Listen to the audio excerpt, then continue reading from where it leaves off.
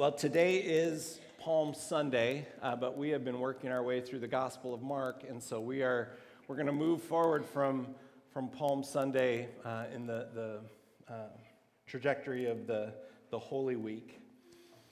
On September 8th of last year, Queen Elizabeth II died at the age of 96 years old. She was England's longest reigning monarch. And when she died, an operation was launched called Operation London Bridge. And Operation London Bridge was simply the planning and the administration of what was one of the largest funerals that this world has ever known. And it was truly spectacular. So England had a 10-day period where the country was in mourning. For 5 days, Queen Elizabeth's body was lying in state. 250,000 people visited to pay their respects. It was all broadcast on television, the funeral. It was one of the largest special broadcasts ever produced. After the funeral, 3,000 military personnel led a procession from Westminster Abbey to Wellington Arch. Thousands and thousands of people lined the side of the road. It was truly spectacular. It was a spectacle. It was something to behold. So today, as I said, we're continuing in the Gospel of Mark, and we come to the crucifixion of Jesus. And in contrast to all of the pageantry associated with Queen Elizabeth's funeral, Jesus' death and his burial was the complete opposite of that. In fact, we're going to see that Mark sums it all up with 4 words. And they crucified him. That's it. And they crucified him. This economy of words, this brevity of words underscores just how momentous this death was. There was no funeral for Jesus. There was no one got up and shared any thoughts about who Jesus was and what he meant to them and the things that he did. He's executed, he's taken off a cross, he's put in a tomb, the stone is rolled over the face of the tomb, and that seems to be the end of the story. Now we know the end of the story. And so we don't let Mark's economy of words as just a half a chapter in Mark chapter 15 underscore just how momentous Jesus' death was. Truly, this was the inflection point in the history of the world. Join me as we pray for the reading of God's word. Lord, we thank you for your word. And we know that we need your eyes, we need your ears to discern what it is that you are saying to us today. And so we pray that you would give us those eyes, give us those ears. And Lord, accomplish what only you can accomplish through the power of your word, through the power of your spirit. May the words of my mouth, the declarations of our hearts be pleasing to you. We pray this in Jesus' name. Amen. We're going to pick it up at Mark chapter 15, verse 20. Then they led him out to be crucified.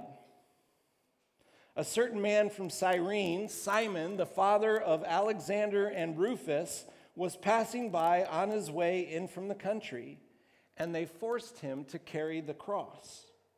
They brought Jesus to the place called Golgotha, which means the place of the skull. Then they offered him wine mixed with myrrh, but he did not take it. And here are the 4 words. And they crucified him. I've been thinking this week about Simon and his family. It says Simon was from Cyrene, which is from North Africa, modern-day Libya. And so he was likely a Jewish man, a Jewish family, and they have come to Jerusalem to celebrate the Passover festival. And now they're getting closer to Jerusalem, and you can imagine the excitement and the anxiety that they're having over this trip. And and over this festival and having been on this journey. And the next thing they know is that Simon is being conscripted by the Roman army to carry a cross, to carry the horizontal beam of a man who has been sentenced to die, but this man is too wounded, too beaten to carry his own cross, and so now Simon, this innocent traveler, is carrying a cross. And if it's true that his wife is with him and his two boys, Alexander and Rufus, you can imagine the terror that they're experiencing as they watch their dad carry this cross. If you believe in luck, in coincidence, this has to be the worst luck that there could possibly be. But if you believe that there is a God who sovereignly works in all the circumstances of life, you've got to ask yourself the question, what is God up to in the life of Simon and his family? I imagine Simon's asking himself two questions. One, why me? Like, we have nothing to do with this. We have just come to Jerusalem like we do every year to worship. Why me? Why is this happening to me? And the next question I think he might be asking is, who is this man anyway? This man whose cross that I'm carrying, this man they're calling the King of the Jews. Who is this man and what has he done to deserve death? Now, Mark somehow knows the names of Simon's sons. He writes Alexander and Rufus. How is that possible that Mark knows the name of the sons of Simon? So this letter is being written primarily, this gospel is, the first audience are the Christians in Rome. And so he's writing to the Christians in Rome, and he's writing about this Simon and their sons, Alexander and Rufus. When you read the letter to the Romans that Paul wrote, in chapter 16, Paul is kind of concluding that letter. Listen to what he writes. This is verse 13. He says, "Greet Rufus, chosen in the Lord, and his mother, who has been a mother to me also." Now, it's very possible that there were multiple Rufuses, but it's also very possible that this is the same Rufus, the same boy who watched his dad carrying Jesus' cross, that this Jewish family witnessed Jesus' crucifixion. And through witnessing it, they came to the Lord, so much so that they ended up being this prominent family in Rome. Paul says about Simon's wife that she was like a mother to me. Now, again, we don't know this for sure, but to me it seems exactly like the sort of thing that God would do. We often say that God works in mysterious ways. There are so many people today who are following Jesus right now because God did something exactly like this. He worked through a chance encounter, something that just appeared, maybe even appeared to be bad luck when it first happened. And yet he used that to draw someone to himself. There is nobody, the scripture says, that is beyond his outstretched arm. And so what does that mean for us? Well, for those of you who are praying for somebody right now, someone that you love, someone that doesn't know the Lord, there is great hope. Like, they may be only one God-sized encounter away, one conversation away, one circumstance away from coming to know the Lord, which means keep praying. Don't stop praying. Nobody is outside the reach of God's outstretched arm. It means keep praying, and it also means that you might be the one that God chooses to use to draw someone to himself. The scripture says to us, make the most of every opportunity. Let your conversation be full of grace, seasoned with salt, so that you may be able to answer everyone. We never know what God is doing in us and through us, and so we have to be ready.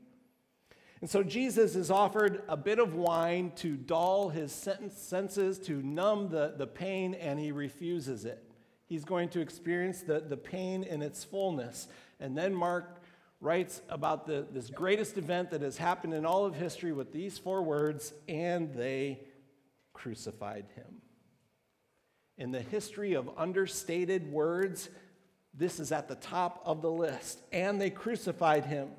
Jesus came to us and we killed him. John writes about it this way: he came to that which was his own, that which he had created, and his own did not receive him. John is kind of softening it there a little bit. His own did not receive him. No, what his own did was kill him. We could understand that if God said, you know what, I created you, I love you, I sent my son to you, and you have rejected me at every turn, you've killed my son, we could understand if he decided to go Pontius Pilate on us. I'm washing my hands of you. I'm done. Have it your way. But we know that's not how the story continues. And they crucified him. I find it interesting that if Mark wanted to, as an author, he could have appealed to our emotion. I mean, he could have been using these emotionally charged words to describe the crucifixion. The historian Josephus calls this one of the most pitiable types of death that exists. Mark could have played on our heartstrings, but instead he just says, and they crucified him, which makes me recognize Mark's intent is not to stir in us some kind of emotional reaction based on the brutality of the cross. There's a lot of other people who died being crucified. Jesus is not alone in that. So what is Mark trying to do? He's trying to appeal to us the depth of God's love. That's what he wants to grab our hearts, the depths of God's love, that Jesus, the innocent one, would submit himself to death on a cross for us, the guilty ones. That is what is to grab our hearts and bring us to our knees in worship. Continuing reading, it says, dividing up his clothes, they cast lots to see what each would get. You might call it one of the fringe benefits for a Roman soldier who's assigned to the execution detail. The person who was crucified was normally stripped naked, and so all of their clothes, any of their valuable possessions, jewelry, money, those people who crucified him, it was theirs for the taking. And so Jesus is crucified, and there are these Roman soldiers at the foot of the cross bickering with one another. I want his sandals. I want his tunic. No, I want his tunic. Let's cast lots to see who gets it. One of the soldiers that day won the lottery. The dice were rolled in his favor. He won the lottery, maybe got a pair of dusty sandals, and in the process, he lost his soul. Look at the picture. The Savior of the world is suspended just a few feet over their head. But instead of looking up, they're looking down in the dirt. At what? Some dusty clothes? A pair of sandals? It is so tragic. And it is so characteristic of what we do today, of how this world operates. Jesus Christ came to give us the greatest gift that we could ever be given, and instead we're looking in the dirt, playing with things that tomorrow are going to be in a landfill, consumed with sandals, consumed with a tunic, consumed with another $1,000, consumed with a promotion, with another toy, another trophy, all destined for a landfill. All the while, Jesus is just a few feet above us. There's this incredible allure that the things of this world has on us. Materialism, especially for us living in America, it is one of Satan's greatest tools that he's using us to look down into the dust, down into the dirt. And so how do we break free from this spell? Look up. Look up. The psalmist had it right. I lift my eyes. Stop looking at the things of this earth. I lift my eyes up to the hills. Where does my help come from? My help comes from the Lord who made heaven and earth. He will not let you stumble. He who watches over you will not sleep. Behold, he who watches over Israel will neither slumber or sleep. The sun shall not smite you by day, nor the moon by night. He will watch your going out and your coming in for this time forth and forevermore. Look up. It's how we break the spell. How gut-wrenching to be in such close proximity to the Savior and to miss it. Continuing reading, it was the 3rd hour when they crucified him, 9 a.m. The written notice of the charge against him read, "The King of the Jews." They crucified 2 robbers with him, one on his right, one on his left. Those who passed by hurled insults at him, shaking their heads and saying, "So, you who are going to destroy the temple and build it in 3 days, come down from the cross and save yourself." In the same way, the chief priests and the teachers of the law mocked him among themselves. "He saved others," they said, "but he can't save himself. Let this Christ, this King of Israel, come down now from the cross, that we may see and believe." Those crucified with him also heaped insults on him. I wonder if Jesus called their bluff, if he called the bluff of the chief priests who are saying, "He saved others, come down and we will believe." If he called their bluff and he said, "All right, I'll come down so that you may believe," would they have believed? I don't believe so, not for a second. Why? Because they are mockers. They are scoffers. They've already decided they are not going to believe. No matter what Jesus has done, they're not going to believe. I mean, think of what they just said. He saved others. How can they say that so glibly and not pause and think about, wait a second, he did save others. Like, how do we explain Bartimaeus? How do we explain a blind man who's now able to see? And how do we explain someone who's paralyzed, who's now able to walk?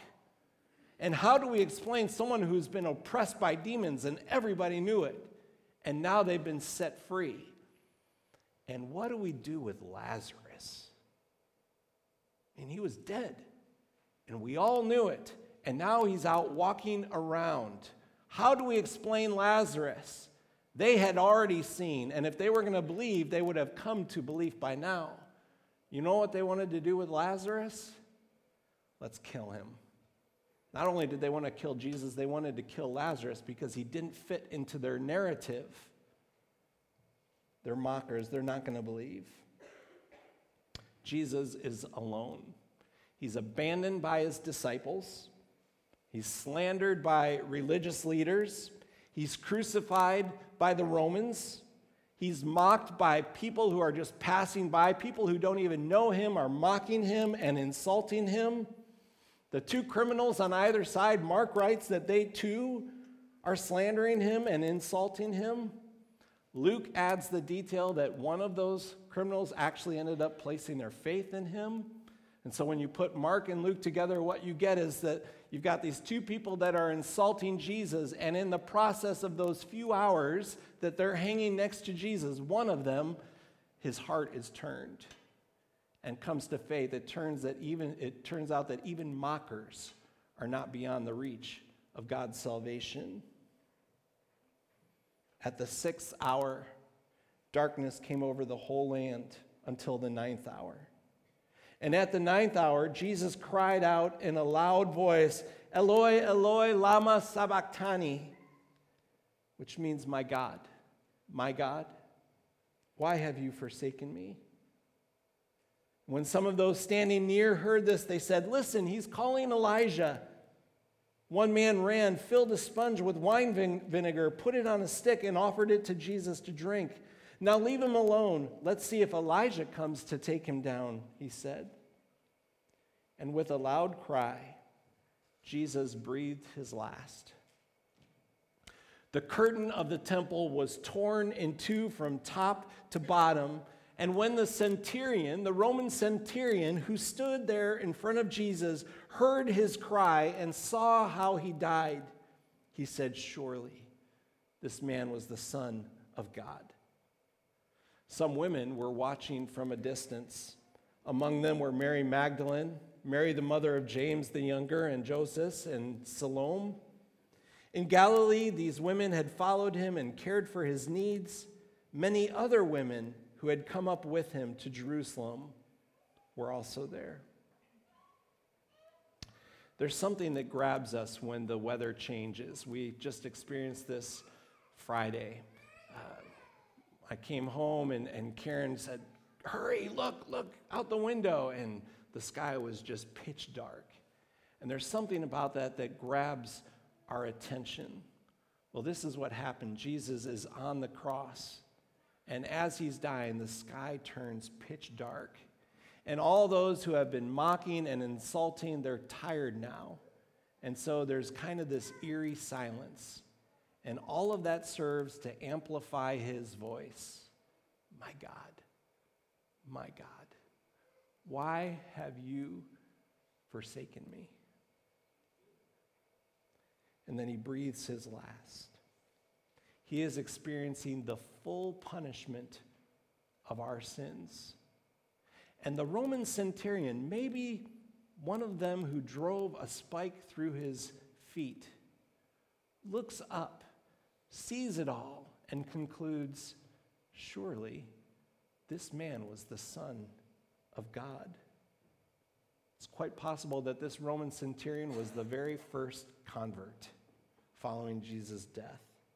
Surely this man was the Son of God. He breathes his last, and the curtain in the temple, the curtain that separated the Holy of Holies where God dwelled from the rest of the temple, it is ripped from top to bottom as if God is reaching down himself and tearing it from top to bottom. This was the curtain that separated people from God. Only the high priest, only Caiaphas, is able to go past that curtain, and only once a year.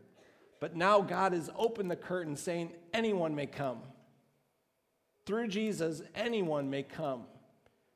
Things have kind of backfired for Caiaphas. The one thing that set him apart, now he's really not needed anymore.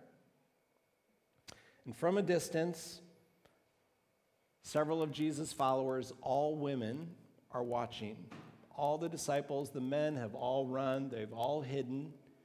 But these women are there, and they've been with Jesus from the beginning. And they're watching, and they're taking note. There would be no funeral, no last words spoken about who Jesus was, what he had done. Instead, he's quickly taken down off the cross and put in a tomb. Verse 42. It was preparation day. That is the day before the Sabbath. So as evening approached, Joseph of Arimathea, a prominent member of the council of the Sanhedrin, who was himself waiting for the kingdom of God, went boldly to Pilate and asked for Jesus' body. Pilate was surprised to hear that he was already dead. Summoning the centurion, he asked him if Jesus had already died. When he learned from the centurion that it was so, he gave the body to Joseph.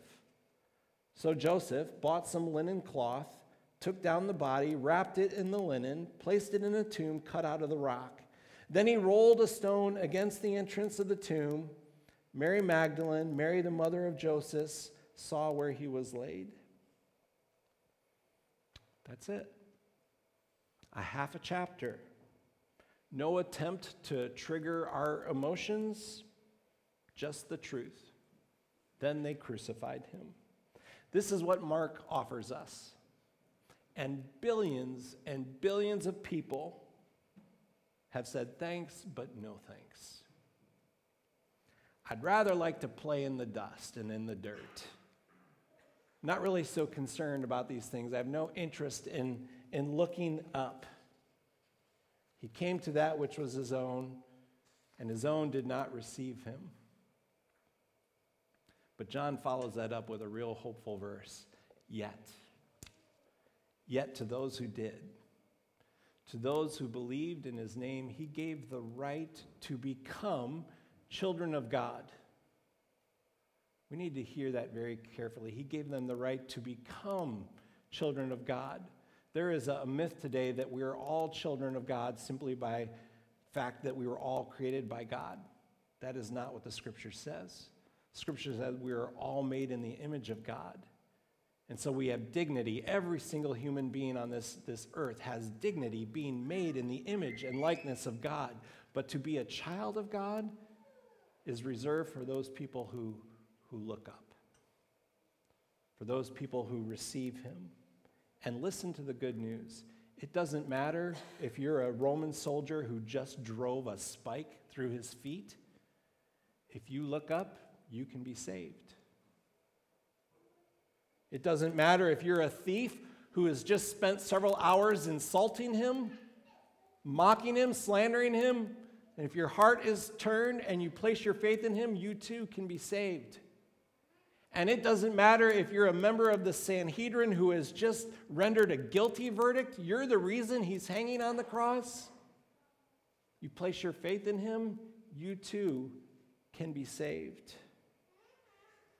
Whosoever believeth in him shall not perish, but shall have eternal life. As we prepare for communion this morning, hear this verse from Corinthians. It says, the message of the cross is foolishness to those who are perishing, but to those of us who are being saved, it is the power of God. It's foolishness to those who are perishing. They say, if there really is a God, you mean to tell me that this God would come and suffer? Like if there's a God, we're the ones who are going to suffer. God would never suffer for us. And you mean to tell me that not only did he suffer, but he suffered the most shameful, humiliating death that there could possibly be? And do you mean to tell me that this thing that happened 2,000 years ago in another continent, like an ocean away, has anything to do with me today? Yes, yes, and yes. What kind of God endures suffering at the hands of the people he created? A God who so loved this world that he's willing to die for it. What kind of God endures the most shameful of deaths?